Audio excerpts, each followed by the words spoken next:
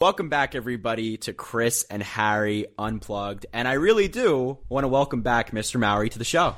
I'm back. I'm excited. This week's going to be a lot of fun. I'm really excited for this week. If you're on YouTube right now, you can tell we've made some changes. We finally got webcams, trying to upgrade the lighting a little bit.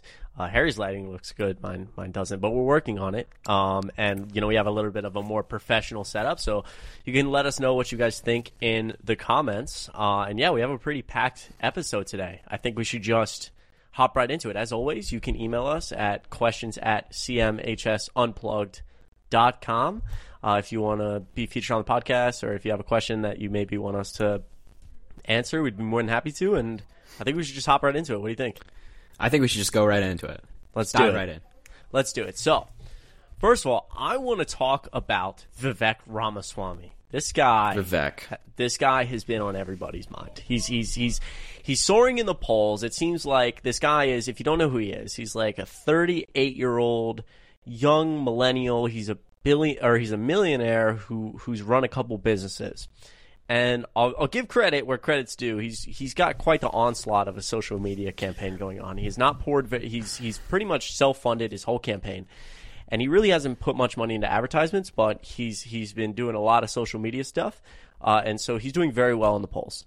And by very well, I mean he's still nowhere near Trump, but he in a lot of polls has overtaken Ron DeSantis for second place. And the reason I say that is because, as you'll hear later on probably, Harry and I have a slight disagreement about what is going to happen in 2024. I'm kind of more under the belief that it's possible Trump won't run. Harry disagrees. And so if Trump doesn't run, it's looking like that'll leave Vivek as their nominee, this guy who's kind of exploded out of nowhere. Now, he runs on anti-woke, the Republican platform these days. Anti-woke, I'm going to pardon Trump, blah, blah, blah, blah, blah, blah, blah, blah, blah. But this week he said that he wants to raise the voting age to 25. Now, obviously, he'd need a constitutional amendment to do this because that's unconstitutional. But I wanted to read the quote. If you're on YouTube, I'm going to pull up the article here. Look at how fancy this is. Yeah, I know. This is kind of fancy. So this is Vivek Ramaswamy right here speaking. And he wants to raise the voting age to 25. And he said pretty much one of his justifications for this was that there's a quote. This is his quote. Absence of national pride is a serious threat to the future of our country, and argued that his proposal can, quote, create a sense of shared purpose and responsibility amongst young Americans to become educated citizens. He said on Twitter, I understand not everyone will like this proposal, and it will take persuasion to convince many of its merits, but I'm ready to take that on. He's 37, not 38, I'm sorry. But as you can see, he's polling well. And this is obviously relates a lot. Sorry, I got to get rid of this now. This relates a lot to Harry and I because we're Gen Zers. I'm 21. Harry's 20. The only way in Vivek's world to be able to vote is you serve in the military or a first responder. If you're under 25, you can vote. Or you have to pass a civics test because he thinks that'll make us all more educated. Yeah, for sure. Yeah, so, Harry, I'll let you take over if you have any thoughts. I know I've been rambling. No. That was a good summary. I mean, I knew of this guy's proposal for a while now that he thinks that those between the ages of 18 and 25 shouldn't just have the right to vote. And I want to dive more into this guy's proposal a little bit. But I just think that, with what Ramaswamy is saying here, I think it's interesting because when you put it to the test of like the Republican logic, it really fails, right? So we have a 13-year-old girl who in Mississippi, right, that we both made a video about it, Mississippi, 13-year-old girl who was raped and couldn't get an abortion in that state because Republicans have virtually banned the procedure outright. And the closest abortion clinic she could go to was in Chicago. She couldn't afford it. So she recently gave birth. She's going to go into the 7th grade, right?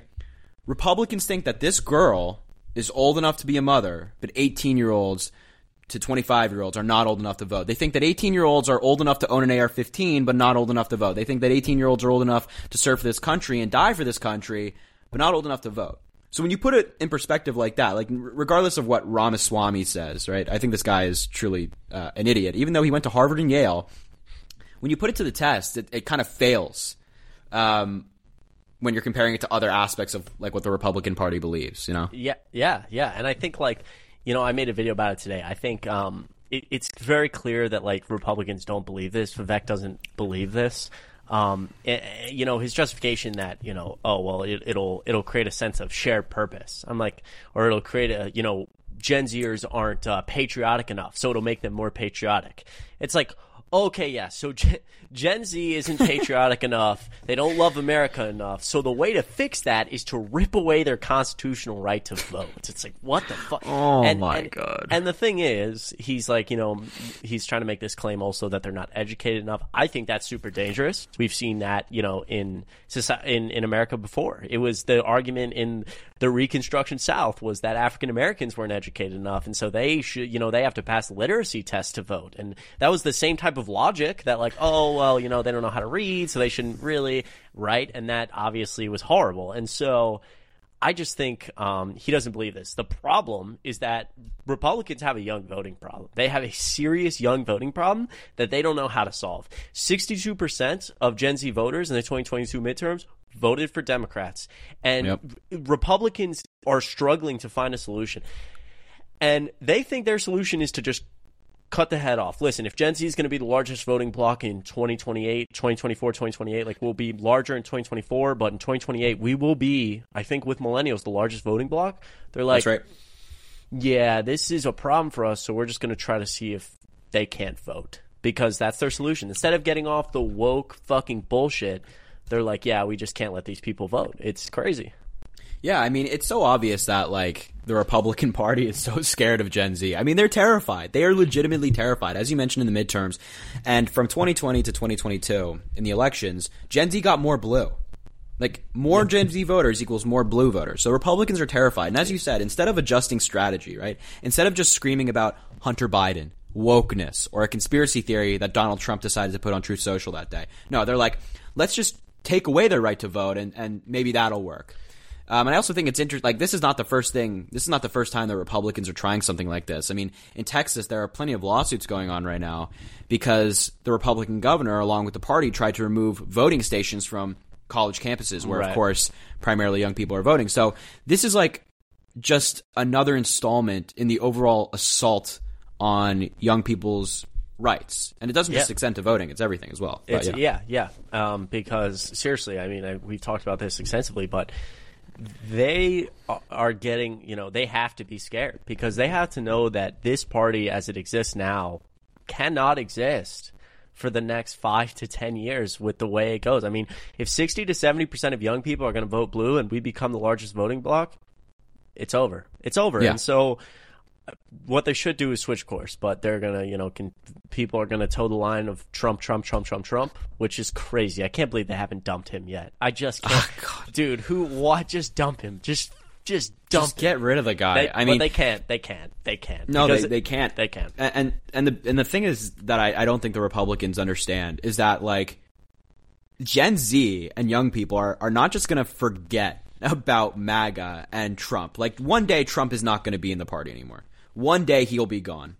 But do they think that young people are just going to be like, oh, like, what was January 6th? Oh, wait, Trump tried to overturn the election? I don't remember. No, we're not going to forget this stuff. Oh, Trump, appointed Supreme Court justices that led to Roe v. Wade being overturned? No, I forgot. No.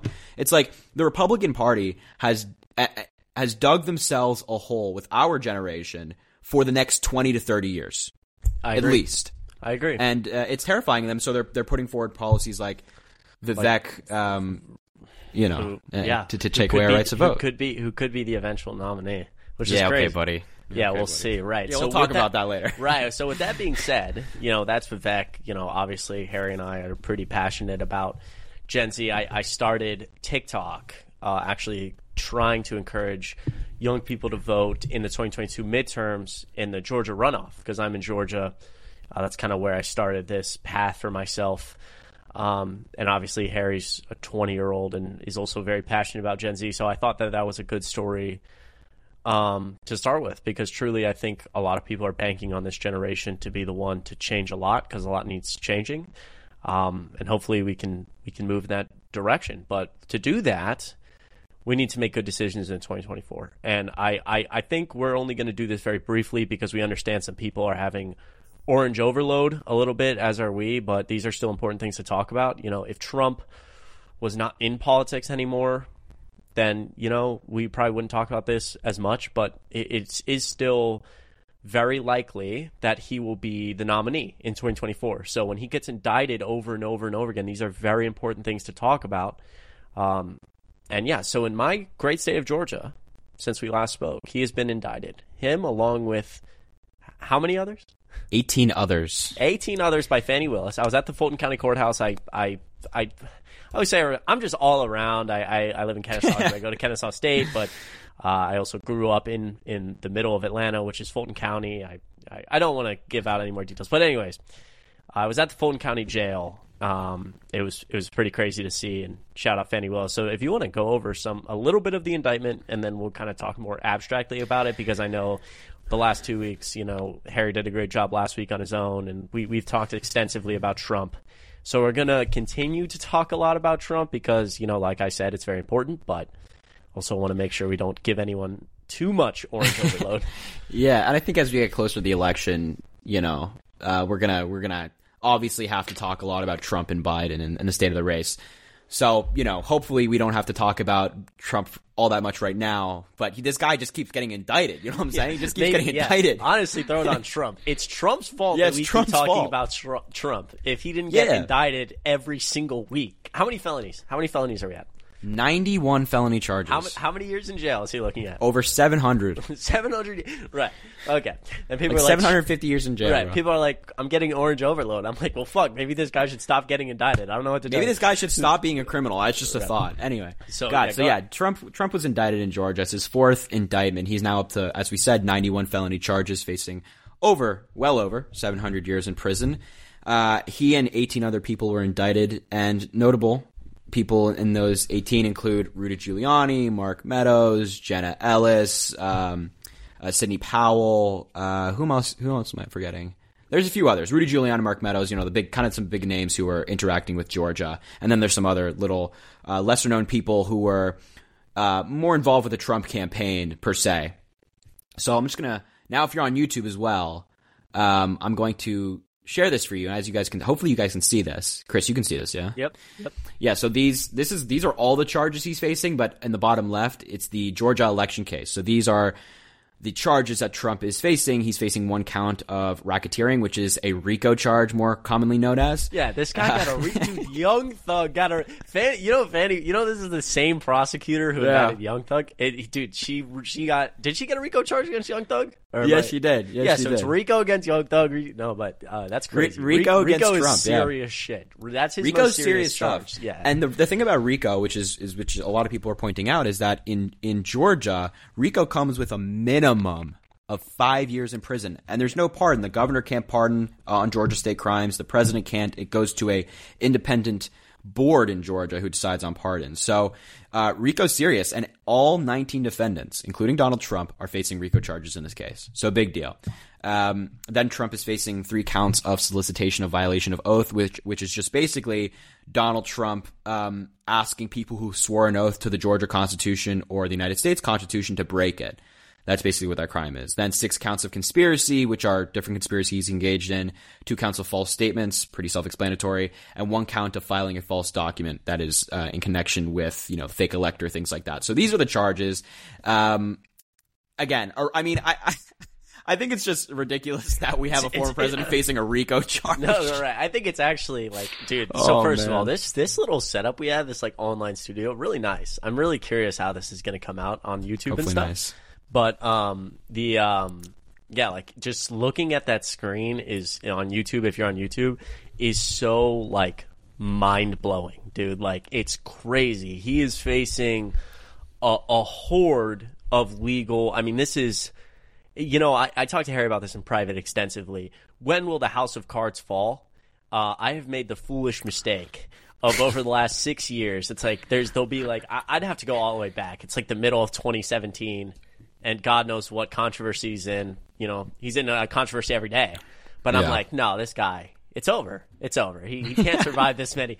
I've made the foolish mistake of thinking the guy who's immune to controversy will fall. But you have to take a look at a list like that. 91 felonies and say, pretty soon the cards are going to come crumbling down.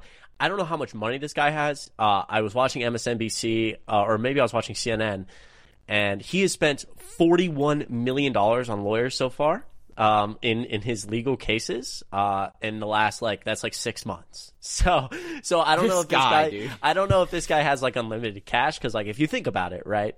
He's got a team of lawyers working on this 24/7 for his 91 felonies, all charging about $1,000 an hour.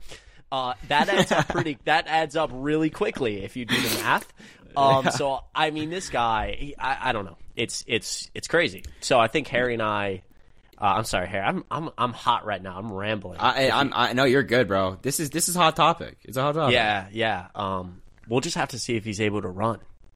He's gonna. Well, first of all, let's just a couple things on this Georgia indictment. I mean, it's deep. It's deep, right? There are some conversations on the right of things being thrown out, and there are passages in it that contribute to the racketeering charge, which is just organized crime. It was something that was initially put into law to take down the mob. But some Republicans are talking about this indictment because there's some sections saying, Mark Meadows helped organize a meeting, or Giuliani asked for a phone number or something like that. And people are and Republicans are wow, asking for a phone number is apparently illegal now. And it's no, that's not what's being criminalized. You're perfectly legal to ask for someone's phone number, but if you're asking for someone's phone number or setting up a meeting to further a crime, to further a conspiracy, to further illegally overturn the election, that's contribute to RICO. Yeah, I mean, all of the social media because Harry and I are on social media all day, and so there's a slew of right-wing creators who are trying to throw that narrative out right now, which is, it's illegal to make a phone call. Somebody responded to that and quoted it as a joke and said it's illegal for me and my best friend to buy 10 plane tickets on 9/11 now. It's so disingenuous. It's actually crazy. It's nonsense. And I think we've talked about this. Actually, I think we've talked about this in a previous episode before the indictment regarding the bank comparison we made recently. Remember, if you truly believe that a bank is holding 5,000 of your dollars, but you don't actually have that money. And then you add on to that. You're oh, okay. You and your buddy go and buy a crowbar. Buying the crowbar is not illegal, but if you're buying that crowbar to rob the bank, right? That's a conspiracy. Right? Exactly. So it's all disingenuous, and I think the evidence here is overwhelming. So the question becomes, in all these cases, and I think this is where we start to talk about it more abstractly. And I'm going to make the foolish decision. I'm going to do it. I just can't not do it. I'm so convinced the House of Cards is too much. And I've said it so much, and I'm always so wrong. But this guy has so many legal challenges. All of these cases are going to be heard before the election. He is going to get convicted, Harry. He's going to get convicted. He's not going to run. This guy's such a fraud. I mean, let me preface this. Okay. I don't think. I said he's not going to run so confidently. I'm leaning toward 60-40, 65-35, maybe 70-30. I just don't think he's going to run. Dude, I think you're so delusional to his ego. Respectfully, I disagree. I know. Trump, listen. Not one time has this guy ever said, I'm wrong, I'm sorry, I have to step. He'll do anything. But as we've talked about, he's running for president to save himself from prison. And other Republicans have spoken on this. And never Trumpers who I respect. The only reason you're running is to save yourself from prison. I just feel like there's going to be a world where if he steps aside and takes a plea, is it constitutional? I don't know. But if I'm not sure that there's a strong enough argument that it's not constitutional. And essentially what Harry and I are discussing right now, we discuss a lot in private, is it constitutional for Donald Trump to take a plea from the DOJ or from anybody that says you get, a minimum, you get a year in prison, but you can't run. You cannot run for public office. Is that constitutional? I believe one time with who was Nixon's vice? Spiro Agnew. Yeah. He took that plea deal, and then I believe it was thrown out for being unconstitutional. Yeah. But they're just going to cite that case. Yeah, dude. Look. Here's the thing. Here's where I think you're wrong. Here's where I think you're wrong. Is the fact that I think Donald Trump's ego is big enough to the point where he won't, first of all, drop out if he's convicted, regardless of a plea deal. And then second of all, if he's offered a plea deal, I actually do not know if he would take it. I think that Donald Trump might be delusional enough to reject a plea deal because think about, he has a team of advisors around him. What is taking a plea deal send to his followers? What does that message send? That he's guilty, he's weak, he took a plea deal, he succumbed to the deep state, you know what I mean? But the thing is, Donald Trump controls that narrative so hard. Donald Trump, gets into some really fascinating stuff about how much he speaks in public, what does he think behind closed doors. I agree, he's absolutely a narcissist. And it wouldn't surprise me if he didn't take a plea. But it also wouldn't surprise me if he took a plea and then spammed on True Social that he was forced to take the plea and that, that'll be against the plea agreement. That there's no way that the DOJ doesn't put that in there. But this is half my point. Is not half my point, but this is another whole section is how much of Donald Trump doesn't I'm kind of convinced he's going to get himself thrown in a jail cell before any of this, but no one holds this guy accountable. Yeah, Harry, it'll be in the plea agreement not to do that. He'll do it anyway. Just like the judge looked at him in whatever case and was like, intimidating witnesses, this was, oh my God, there's so many cases. No, it was the election interference case in the election interference case. The judge is like, you understand intimidating witnesses if you do it, and she almost referred to a social media site in any aspect, that's whatever it is.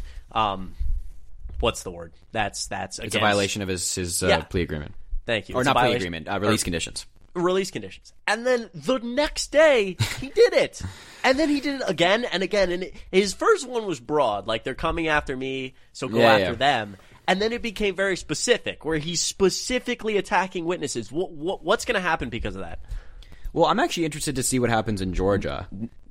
What do you mean? Because Georgia has some specific laws in relation to the crimes he's been charged with in regards to getting out on plea, on bail. Yeah. You can't intimidate a witness. You can't threaten a witness. You can't even go after a witness, right? But Jeff Duncan, the former lieutenant governor of Georgia, Trump put on Truth Social the day that Jeff Duncan was meant to testify, which was the same day that they all got indicted, that he said that Jeff Duncan should not testify. Right? He was openly saying on his platform that he should not testify. And Andrew Weissman, who's a lawyer who frequently appears on MSNBC, was like, I don't know if Trump's going to get out on bail. There's a lot of legal scholars who are curious. I'm curious to see what happens. I imagine that the judge, is probably going to take the position that, it's going to create more controversy. Well, that's the problem is when is this guy ever going to be held accountable? We hope. I mean, look, and look, obviously I say that broadly, he's being held accountable now. He's got 91 felonies, but I'm saying that in the sense of any other human being on this planet does something like he did and he would not get out on bail. But that judge in Georgia, as soon as he turns himself in, is going to say, I'm actually starting to, and this might be a little bit off topic, but I'm starting to get a little bit concerned that a case might not happen before the election. I know. Why? Why do you think that? I think that the New York case might happen before the election. Georgia is tough because of the RICO charge. RICO takes a long time to get to trial. The document case, you have Judge Eileen Cannon. That says it all. Judge Eileen Cannon is a Trump-appointed judge who the American Bar Association deemed unfit to serve in a federal position. And she's basically granted Trump almost everything he's asked for in this case, so far in the initial proceedings before the trial. Now, the trial is set for late May, but there's plenty of room for delays. And then in the January 6th election interference case trial, Trump's lawyers, so Jack Smith was asking for a January 2nd, 2024 trial date. Trump's lawyers asked for April 2026. So there's clearly a difference between Jack Smith and Trump's lawyers. And unfortunately, it is possible that Trump's lawyers might succeed in their arguments because there's 11.5 million pages of discovery. And they're saying discovery could take 2 years. So I'm getting increasingly concerned about a possible trial not happening for the election, but I want to make it clear to all the listeners that I do think a trial is still going to happen before the election. Jack Smith is so fucking good at his job. Yeah. I was going to say that's really where my hope lies in something happening before the election is Jack Smith. Jack Smith is good. He navigates this. He's so far navigated everything perfectly. Yeah. And the beautiful thing about the election interference case in D.C. is that they have a good judge. Judge Tanya Chutkan, Obama appointee, cleared the Senate like 95-0. So it's not like Republicans, she's a partisan judge or whatever. She's a good judge. And I don't think she's going to fall for this April 2026 crap. But anyway, I don't know. It's just I hope that he's held accountable for the election. But that's something I've been thinking about. I don't know. Oh man, I mean, yeah, I think that's well said. You have a much better knowledge base on everything. You're like a machine when it comes to understanding what's going on in all these cases. In a lot of ways, personally, I can relate that I've had, even though I'm trying to do whatever this is as a living. And like pursuing this as some career, I'm having orange overload. Like I'm not even keeping up with the cases as much as I should have because it just is like, oh my god, it's tough. But yeah, I think, man. I mean, can you imagine if we go into the election without a trial? That'd be really fucking bad. That'd be really bad. That'd be bad. Listen, if there isn't a trial before the election, I'm changing my standpoint that he'll run. I guess, but oh my god. See, this is what I mean. This is what I mean. Like, I think things are still up in the air. Yeah. I really want. Of course. So I think Trump is going to get convicted in all cases, but I really, really want the classified document case to happen before the election. And we talked about this before as to what we think is the strongest case. I think it's the document case, but I know you think it's the election interference case. Yeah, I mean, again, you're definitely smarter than I am in terms of your knowledge of this and some general legal theory. I know we're both like really young, but I know that I give you props that you are very, very intelligent in that area. So, yeah, I think like I probably don't understand. I think it, weirdly enough. So much of this, I feel like, rides on public opinion, and that's not the way our system's supposed to work, but that's sometimes how it feels. And I just get this feeling that he has none of his legal arguments are competent at all, but a lot of times it feels like his most competent legal argument is in the election. His least competent legal argument is in the election interference. That's his least competent. Okay. And the documents case just feels, I don't know. I think he's just, I don't know. I think we can agree that his weakest case is New York. Or, I'm sorry, the weakest case is New York.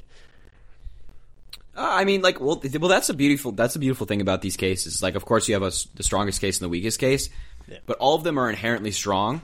Right. But, I would agree that New York is probably the weakest case and probably poses the least amount of legal threat toward Trump. Well, which the Georgia case has to be his greatest legal threat. Well, it depends. I mean, I guess it just depends on if Trump is elected, then Georgia is by far the biggest legal threat. But if he's not elected, then he can't. Probably the document case, with just in terms of length of prison sentence. But you bring up an interesting case here. You bring up an interesting point. With all these cases and things like that. And when I was running last night, after I talked to you on FaceTime, I was like, I just simply. I've been trying recently really, really hard to understand the Trump supporters' point of view. Really have been trying because it's like there's a lot of people who still support Trump. So I'm like, I can never justify that. But why do these people support Trump? And there's not a single part of me that can understand why this party hasn't dumped this guy and why this guy is still leading by so much. And it's very So, look, I think so depressing. That, and I've talked to you about this in private, and it's hard to wrap your mind around. And I think this is why young people, I had a Twitter space with some Republicans at one point, and I asked a question similar to this. I think a lot of, and I try to talk to people like in my day-to-day who I meet, when I get, close enough to them about politics, in some aspects, because it's honestly so hot. Everybody like talks about it, even though like it's not really appropriate to talk about. And I really get the sense talking to people in Georgia, talking to people online, all ages. I've talked extensively with like, people, I used to work in a restaurant. So I've talked extensively to older people in the restaurant industry who work 40, 50 hours a week, have not college educated, white, just trying to give you some demographic here. And I've talked to, people online who serve in the military, et cetera. And I think the sense that I get is that there's no trust in government. There's zero trust in government. This Trump was really helped by the fact that in American society, since probably 2010 and forward, well, before that, but really 2010 and forward, it accelerated. There was just this complete and utter destruction and deterioration of any trust in any government agency. And people do not trust the government. They do not like the government. Even if you're a liberal, you have some, well, maybe not, but a lot of people on the right, there's this mass deterioration in the trust in government. I think that really but I think that really accelerated, as I talked to you about with our war in the Middle East. I even talked to and this guy, like, truly, like, this really hit me hard because I also do the same thing you do. You try to put yourself in other people's shoes. This guy said to me, Chris, I used to think a lot like you, and I respect you. I think he's a Trump supporter. I believe he was at January 6th, which, oh my God, but whatever. Not whatever, but still, that's just whatever. But yeah. He said, Chris, I signed up to join the military when I was young, and I got sent to Iraq. And I really thought I was doing my country a service. I was excited. I was patriotic. And he said, I came back, all my friends were dead, and it felt like I did it for nothing. It felt like my government lied to me. It felt like Bush lied to me. Why did I do this? And all of a sudden I lost all faith in all these people. They don't care about me. And listen, I'm very passionate about January 6th. So the fact that he was there, I'm like, fuck. But that's very deep, regardless of what side you sit on. I mean, this guy loved his country enough to go serve. That's so incredible. And obviously the war in the Middle East is very complex, but I get this sense that there's just this rapid deterioration of everybody at the top. No matter who you are, I'm just not going to listen. And Trump was the one guy. And listen, we don't understand this. I don't understand how he's relatable because he's a multimillionaire sitting in a gold palace. So how is that guy relatable? But he was at least the one person who stood up, and all these people who have felt not heard, all these people, both left and right, Republicans and Democrats, they're like, I don't care about any of them because they all don't like me. And there's this mass deterioration, and a lot of Americans are like, both these sides, just who cares? They send me on wars to die. They take my taxes. They don't do anything for me. And Trump gets on a stage and he's like, this government doesn't care about you. I'm different. He refers to it as the deep state, and he captures this group that has really felt unheard. And look, I don't understand why people support Trump. I don't like to use the word hate, but I hate Donald Trump like a lot. Like, all I do all day is that guy drives me insane. He's one of the worst things to ever happen to this country. But I think there is something to be said after Trumpism is done, after this MAGA wave is over eventually, because it will end. There's some conversation to be had about the fact that a lot of people in America feel unheard by the people who we have had in government. And we should work on that. So that's kind of my justification as to, like, why do people still support this? It's really that they're blocking out the noise. He gets indicted. They say it's, Jack Smith or someone sits up on TV and they're not going to think about, the depth of the legal theory. They're like, whatever.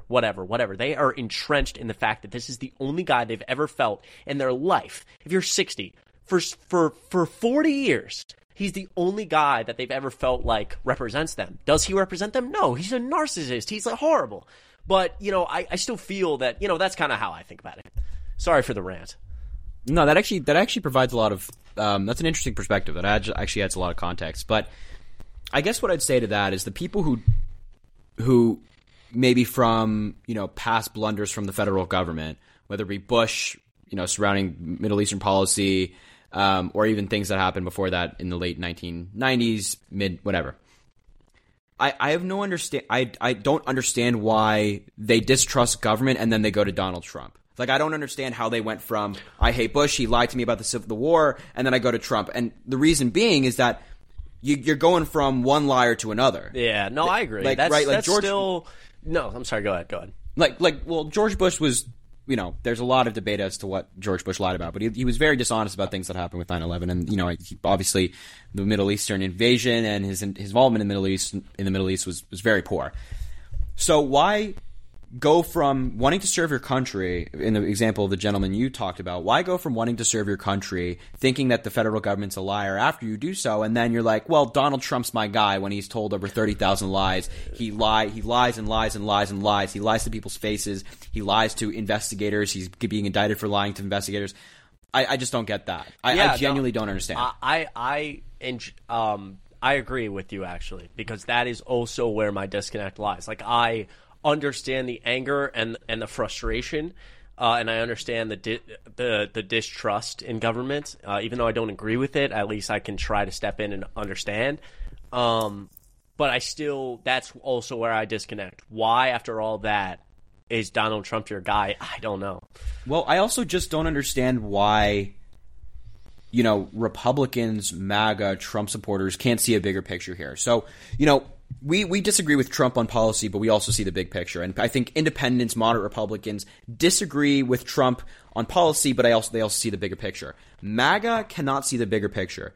We are on the verge, in my view, of the United States genuinely collapsing. Our institutions falling apart. Everything that we hold dear as a country and believe as a country and have as a foundation, I genuinely believe are on the verge of collapse if Donald Trump gets away with everything, gets back into office, and pardons all of himself and all of his co-conspirators. That's a really bad precedent to send for the future, because the next Democratic president could go into office, do everything that Donald Trump did, and get away with it.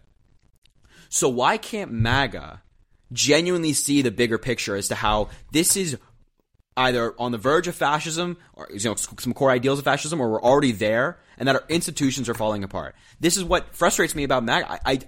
I'm trying to understand why so many Americans think like this, because we're not trying to, when we go after MAGA, we're not trying to alienate Americans. We're going after the ideology, but why do so many Americans who have fallen victim to this ideology still not see it? It's so frustrating, man. I think, and that's a really good point. That's a really, really good point. Man, I think that, part of it, obviously, they will claim, or MAGA, I don't like to say they, we're all still people, right? But the MAGA will claim that, I guess it's not setting a precedent because all the indictments are fake nonsense, whatever. They're not, but you start to go down that road where I'm starting to explain, and really there is no explanation. And I hate, dude, truly, I've struggled with this myself. I hate, being divisive. I hate, you want to speak your mind and say how you truly feel, but you don't, you're trying to bring, in this field, in politics, your ideal world is that all Americans get along and we're all happy and dandy, but that's just not how it is. And I don't want to be divisive, but sometimes you got to call it how you see it. And I've really strayed away from using this word for a long time, way longer than I should have. But it's a cult. And that's your answer. That is your explanation. There is that you can follow the logic for a while. And I'm not trying to be a dick, but you can follow the logic for a while. Like I said, there's this deterioration in trust in government, trust in media, maybe this hyper capitalism, all this stuff.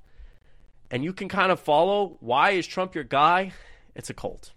It's a cult. Donald Trump, it's a lot of people who support Trump and the MAGA movement are in a cult, and some people, I know people hate when people say that, but you can go, I've read extensively. I actually wrote a paper at one point about, the signs of being in a cult, and it's a cult. There's no logic here. It's a cult. Yeah. I mean, I personally have not been afraid to use that word. I say it almost any video where I'm reacting to it. It's a cult. It's a cult because that's what it is, right? I'm not afraid to call it out, and I know you aren't either now, but it's a fucking cult, right? And maybe it's because I'm too positive, so I'm no. This is oh, here we go. See, this is good. We're gonna. Oh my god, sorry. Actually, sorry, but anyway, maybe I've been, too positive.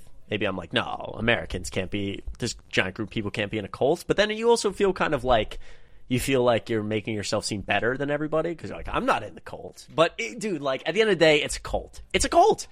Yeah. Well, there's no other way to describe it. I mean, like, if we're being honest with ourselves, we can try to dance around it as much as we want and try and be nice, but sometimes, just as you said, you gotta say it how you see it, you know? You gotta say it how you see it. I 100% agree. And I think we should go through this just really quick. I'm gonna change it up. I'm gonna change it up on you. Because I also like using this thing. So let's take a look at this together. So this is a letter from someone, and this is 10 indicators you're in the cult of Trump, right? The leader is the ultimate authority, and we've taught if you go look at just the general signs of a cult, this is obviously number one. It's Donald Trump's word versus all, no matter what. Trump. Over everybody, even Trump over his own administration, Trump over his own closest advisors, Trump over Fox, Trump over anybody. It's Trump's word at the end of the day, no matter what. That's true. Suppresses skepticism. Obviously, they're labeled as yep, we like that. Let's see. The group is paranoid, shaming. Some of these. The leaders above the law. The leaders brainwashing methods. I'd have to find like a better kind of. But you can go through and see. The idea that there's a lot of signs. Well, no, I mean, a lot of those applied. A lot of those, like, for example, the second one where they were like, people who express skepticism are anti-rhinos. They use rhinos. Right. They use rhinos to describe people who are skeptic. Even Ron DeSantis, hate the guy. Absolute hate the guy. But he made a point in an interview that is actually correct for once in his life. Everybody give Ron DeSantis a medal. He's right once. It's like nice. it's like one of those terrible moments where the worst person ever makes a good point. It's awful. But he did. He said you could be the most conservative person ever. You could have the most insane right policy, and Trump supporters will still call you rhino. So anyway, point is true. A lot of the points in that letter, which we didn't articulate well, and I'm not doing either right now. Yeah, I'm sorry. It's true. I totally. Yeah. And the fact of the matter is like, again, I don't feel bad anymore about calling it a cult. I also was hesitant for a while because it's quite a divisive term, but we're no longer in the territory of maybe we should be nice, maybe we should play nice. It's like no, I agree. God, I agree. Man, this shit's so ridiculous, man. I just can't believe we're at this point in politics, bro. It keeps me up at night, man. Keeps me up at night. Yeah, dude. We said we wouldn't do the orange guy, and we just. This is what Harry. It's funny. In private, if you want to know something about Harry and I, like we talk now pretty much every day. Shout out Harry, dude's become one of my best friends. Appreciate you, bro. Likewise. But we talk, and I kid you not, like people around us. So like. We get on video games. We have some other acquaintances that I don't like to name because like a lot of people send bad messages to people we know. So, but just hear it like this. We play video games with other people. We talk on the phone with other people. There's some group settings. But pretty much everybody conclusively says the same thing. They try to set rules for us. So they're like, for an hour, can you guys not talk about politics, please? And we can never do it. Like this, what you're seeing right now, we do this like twice a day, every day. We'll sit on the phone for like 4 hours and just be like, fuck, dude, fuck, the country's falling apart. What do we do, Harry?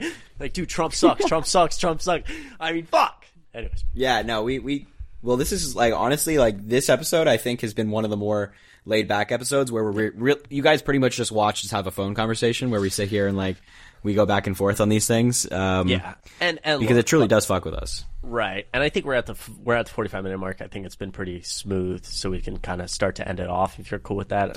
Yeah, let's do it. I wanted to say a few things. We need your help. Everybody, we need your help. In the section of this video, in the bio, if you've watched this far, first of all, or listened this far, I appreciate you so much. Like, seriously, I love you. In the bio, and also like in the YouTube bio, but I'm sure you can also find it on Twitter, on my Twitter if you're listening. There's going to be a Google Analytics form, and essentially what it's going to say is, you can kind of basically vote about how you feel about certain aspects of our podcast, because we're trying to make it better, and we've really struggled with structure. So this was much more laid back. Some of our other videos are much more structured. It's like segment. So you want to figure out what you guys like. I'd really, really appreciate it if you filled out that form. It'd mean a lot. And yeah, probably should have said that at the beginning of the episode. I said at the end, we'll see how many people watch to the end. There you go, exactly. This is the test. This is a test. If you watch the end, fill out the analytics. Yeah. I love you so much. And yeah, hopefully you like the new setup. And I think that's all I got. You got anything here? Yeah, I think we're good there, my man. And I appreciate everybody listening. 6 out of 7 continents, baby. 6 out of 7. Where's Antarctica? No, okay. Where's Antarctica? We need a listener in Antarctica. Thank you guys so much to everyone who listens. It's crazy. It's absolutely crazy. You guys have been so supportive, and honestly, we're really trying. I think Harry and I are we're starting school. We're also trying a lot on other social medias. We know the podcast hasn't been perfect, but the fact that a lot of people are still here listening, it just means the world, because our intention here is not to be lazy with it. Sometimes I worry about that when I watch. I'm like, fuck, dude, it could have been better. But truly, we are trying really hard. So we appreciate you guys, and we will continue to get better. And also, I think there's been some conversations, hopefully soon, about starting Patreon for some extra episodes and stuff. We're still kind of debating that. But if you have any thoughts and you've watched this far and you've listened to me ramble, you can comment. Tell me what you think about if you'd support for $5 a month. An extra 30-minute episode a week where Harry and I are doing whatever. Yeah, I think that's. I mean, I look forward to that. I think the Patreon. I don't know if we've entirely settled on what it would be. I'm not sure if it'd be more politics or maybe just a mix of both. Conversation laid out. Maybe we'll put that in the analytics form. I don't know. Oh yeah, we should. Put it in there. Okay, put it in there. Put it in there. Yeah, I don't know. Maybe a mix, but it could also be it's obviously got to be more personal, but just a mix of I don't know. We'll figure it out. But anyways, yeah, that'll be it. That'll be it for episode 7. We appreciate. I'm so sorry. Episode 8. That'll be it for episode 8, folks. Thank you so much for watching. You can find us on Twitter and TikTok, Chris.Mowry and Harry J. Sisson. You can email us anytime at questions at cmhsunplugged.com. And if you're watching on YouTube right now, or you're watching on Spotify, or you're listening on Spotify, or you're listening somewhere, and you say, I want to watch somewhere else. I don't want to watch on YouTube. Well, we're available everywhere. iHeartRadio, Pandora, Spotify, Google Podcasts, literally YouTube, anywhere you can get a podcast, we are there. You can check us out. Links will be in the description. And I hope you guys have a great rest of your Monday. Catch us back here 1 p.m. Monday next week. Have a good one.